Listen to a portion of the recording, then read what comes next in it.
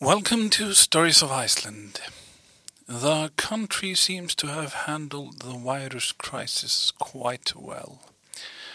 I would say that things are getting back to normal, but that would be an exaggeration. Though we seem to have gone through the worst of the coronavirus, the fallout will last for years. Iceland has, in recent years, relied too much on the tourism industry, which has been obliterated in the last couple of months, and it is unlikely that it will see any kind of real recovery in the near future. For me personally, this has been a trying time. I tend to react badly to situations which are out of my control. My anxiety gets worse and I have trouble sleeping. On the business side of things, there has been little interest in using my podcast studio since the virus erupted, while I still have to pay rent and for utilities. I'm worried about the future and I have to make sure that my anxiety doesn't get the better of me like it did after September 11th, 2001 and the financial crash of 2008. I would like to make both a general and a personal appeal. If you enjoy podcasts or videos produced by regular people who rely on direct support from the public, please consider donating, at least if you have the means to do so.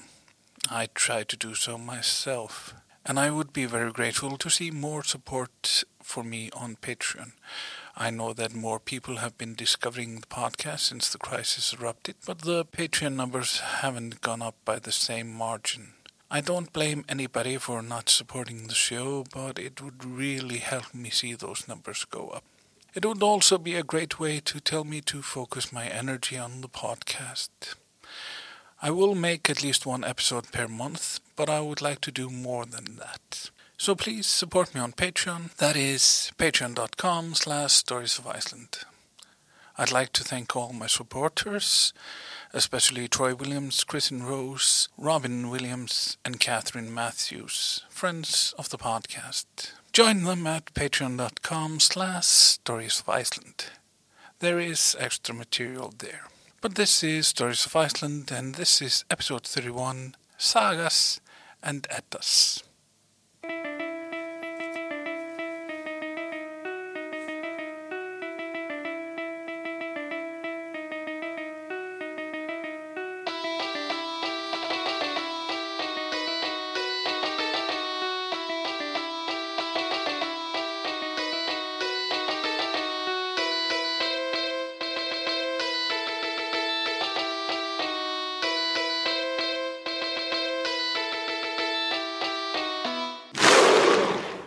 Iceland is in the North Atlantic. Its capital city is Reykjavik. When everyone will have forgotten Björk, Sigur Rós, Monsters of Men, the beautiful women and the strongest men, there'll be one thing that Iceland will be known for. The literature of the 13th and 14th centuries. These are the sagas and the Eddic poetry. But what are these sagas and Eddas? I tend to reference them without explaining too much, since I knew I would be doing this episode sooner or later. The sagas are a bit easier to explain, but we should really start with the Eddas, since they represent an earlier tradition. There are two books we call Eddas. There is the Snorra Edda of Snorri Sturluson, often called the Prose Edda. And the other one, which we used to call the Edda of Sæmundur the Learned, the same Sæmundur we talked about in a recent episode, but it is now better known as the Poetic Edda. The name itself, Edda, is shrouded in mystery.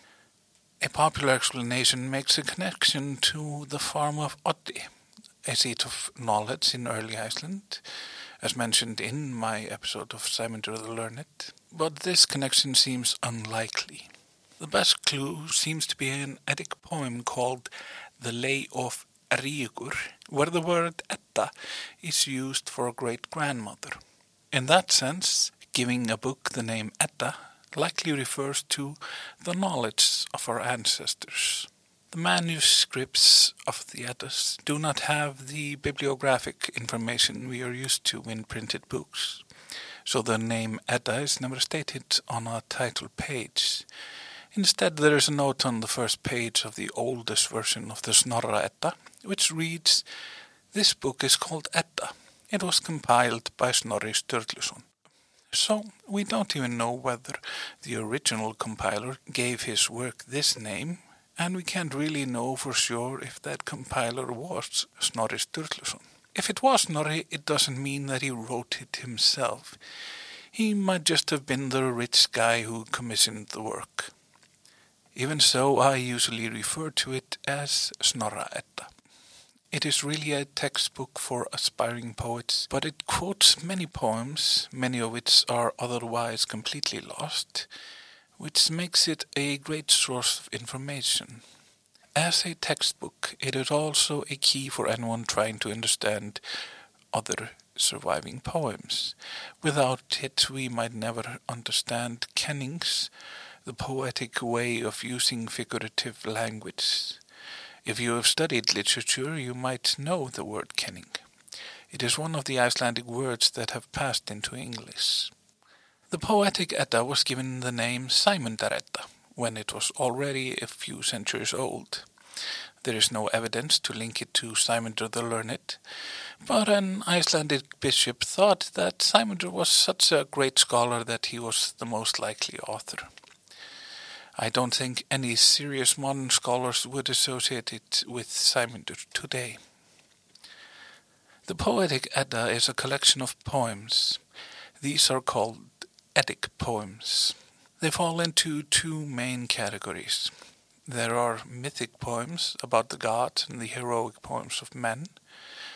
An example of a mythic poem is the Lay of Thrym, which tells us the story about how Thor, the god of thunder, lost his hammer Mjölnir and retrieved it back from his Jötun foes. An example of a heroic poem is the Lay of Fafnir. That tells us how Sigurður killed the dragon Fafnir. Where did the Eddic poems come from? We will never know. There were people called skalds, a term which today means a poet, but likely meant something more akin to a bard when these poems were composed. The poems were the product of the pre-literate society of Scandinavia, many or most composed outside of Iceland. A society that doesn't have writing is very likely to use a rhythmic structure, a poetic meter, to remember and recite the stories which are important to them. We know that the skalds performed poems, but we don't know how. Not exactly. If we look to other societies, it would seem obvious that the skalds were singers.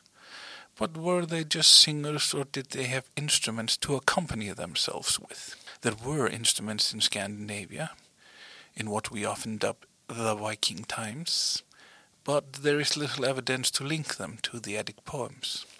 There is one story about a guest, which seems to be as clear an indication as we can get. But before I explain about that, I need to talk about the sagas for a bit. The word saga in Icelandic has a dual meaning. It is both a story and history. Etymologically speaking, it is closely related to the word segja, which means tell or say. This is really appropriate since sometimes the line between written and spoken language is a bit blurred. What I mean by this is that we tend to think of the Eddic poems as lines of letters in a manuscript, but they were likely composed by people who had never imagined the words being fixed in such a way. They would not have imagined the words being made up of letters. They might not even have thought of words in the same way we do. When we write, we have to decide which units of sound should be separated from each other to form words. Icelandic has many more compound words than English. In fact, we can make endless compound words. It can be a kind of a sport to make a really long one. When I am editing my recordings of this podcast, there is usually no clear space between my words. There is often a space between sentences, but words don't look like units on the computer screen. Maybe this is too much of a digression, but what I want to emphasize is the difference between what is spoken and what is written. While the big stories of the societies were likely sung by skalds, there must have been other stories which were passed down by storytellers. Were these called sagas? My answer is yes. Might the Eddic poems have been oral sagas before a skald came along? I think that is very likely. Let's imagine you are an Icelander in the early 12th century. When you learned to read, it was in Latin. People were trying to form a written version of their native language. They wrote their genealogies, their laws, and their sagas. Though they were not using their mouth to speak of these events, real or imagined, they still used the same word. These sagas also included a lot of poetry, which was presumably oral in the origin.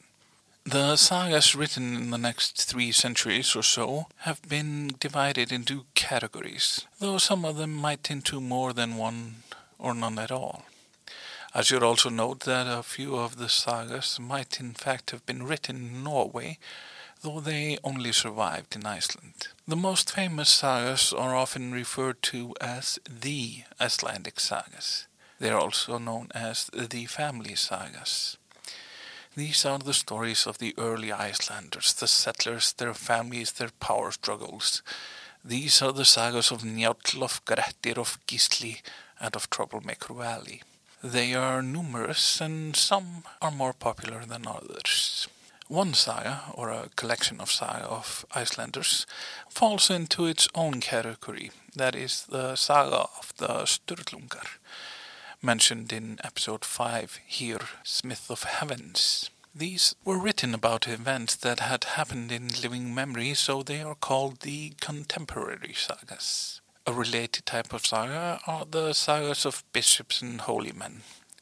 They were often written as hagiographies, in the hopes of getting a bishop declared a saint. They also mark the transition to when the authority of the church in Iceland became more important than the power of chieftains.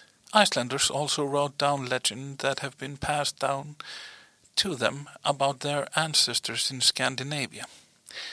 These are the legendary sagas of Sigurd, of Ragnar Furrypants, and so forth. They often include dragons, ghosts, and monsters.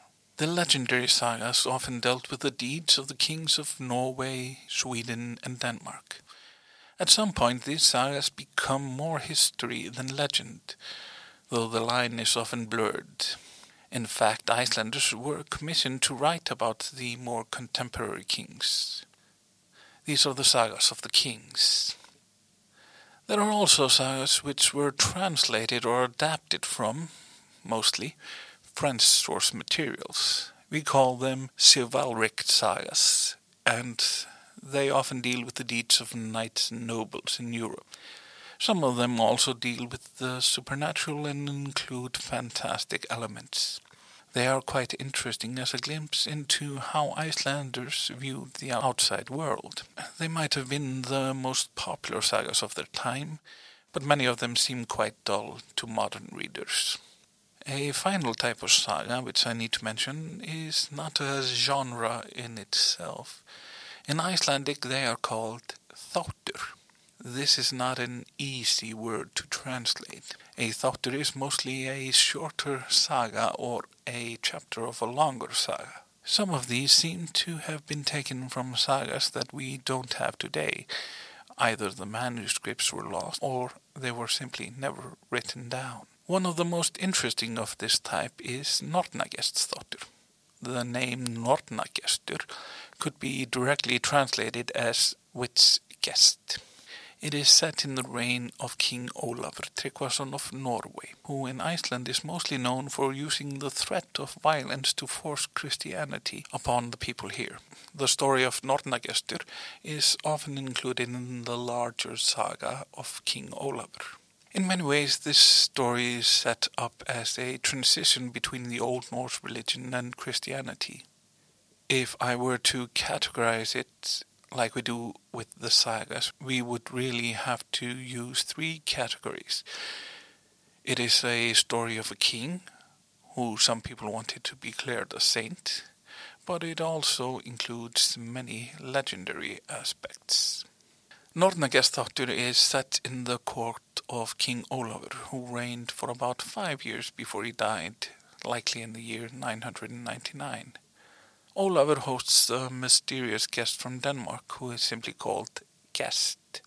King Ólafur asks Gest if he has been baptized, to which he replies that he has taken a Christian blessing, but not baptism.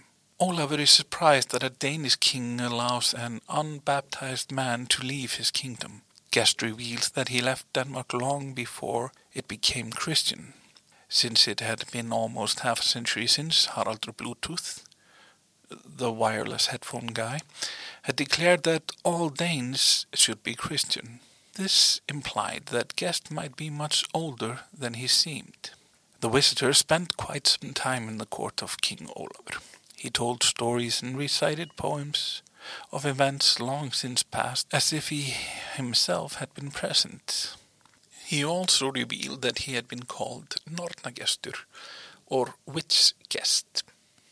When asked about the name, he explained that when he was born, 3 Norns, or witches, who may have been the Norns, who controlled the destinies of men, visited him. Like the fairy godmothers of folk tales, they each gave him a gift. 2 of them gave him good fortune, while the third said he would not live longer than the candle which burned by his bed. One of the others grabbed the candle, which had almost burned out, and blew out the flame. She gave the candle to his mother and told her to keep and not light it until the last day of his life. Later his mother gave him the candle. After hearing this tale, the king asks Gest why he had come to his court. The guest replied that he had heard such great things about the king that he had to come. The king asked if Gest would like to be baptized. Gest replied that he would do so by the king's counsel, and was then baptized into the Christian faith. Gest became a part of the king's court, was popular and kept his faith well. Later the king asked Gest how much longer he wanted to live. Gest replied that, God willing, it wouldn't be much longer. Gest got out his candle and the king had it lighted. The king then asked Gest how old he was. Gest replied that he had 300 winters on him. Gest then lay down, asked for a blessing, which was granted, and died at the same time as his candle. This is a great story, but obviously more akin to folklore than history. There is a bit in it that I didn't mention, though I have alluded to it earlier. When Gest is performing his poems, it is said that he beat his harp.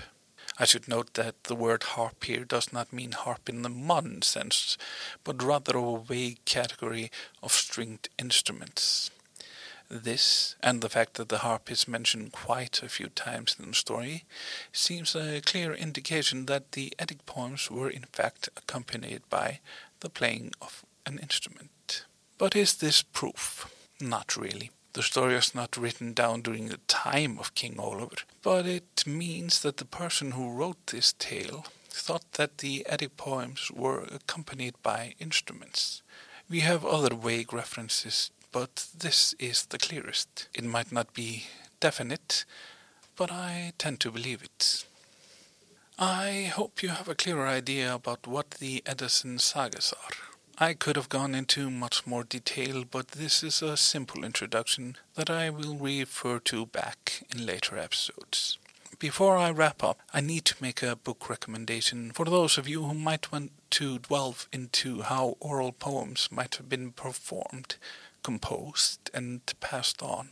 I know of no better introduction than the book The Singer of Tales by Albert Lord. This classic work deals with research into the ballad singers of the Baltics and lays out a theory developed by its author and his mentor Milman Parry. In many ways, the book was written to explain how the epics attributed to Homer might have been composed and transmitted before being fixed into written form. To imagine these works not as literature but as a product of oral tradition was very controversial in its day, but the ideas in this book have spread since it was published in 1960. Well, that is it for today. Thanks to Christopher Barth, Austin Newell, Emily Harper, Evan Williams, Jon Helgason, and all my other supporters. And as always, special thanks to Troy Williams, Kristen Rose, Robin Williams, and Catherine Matthews, friends of the podcast. I am Ole Gneste Soljason, and this has been Stories of Iceland, episode 31, Sagas and Eddas.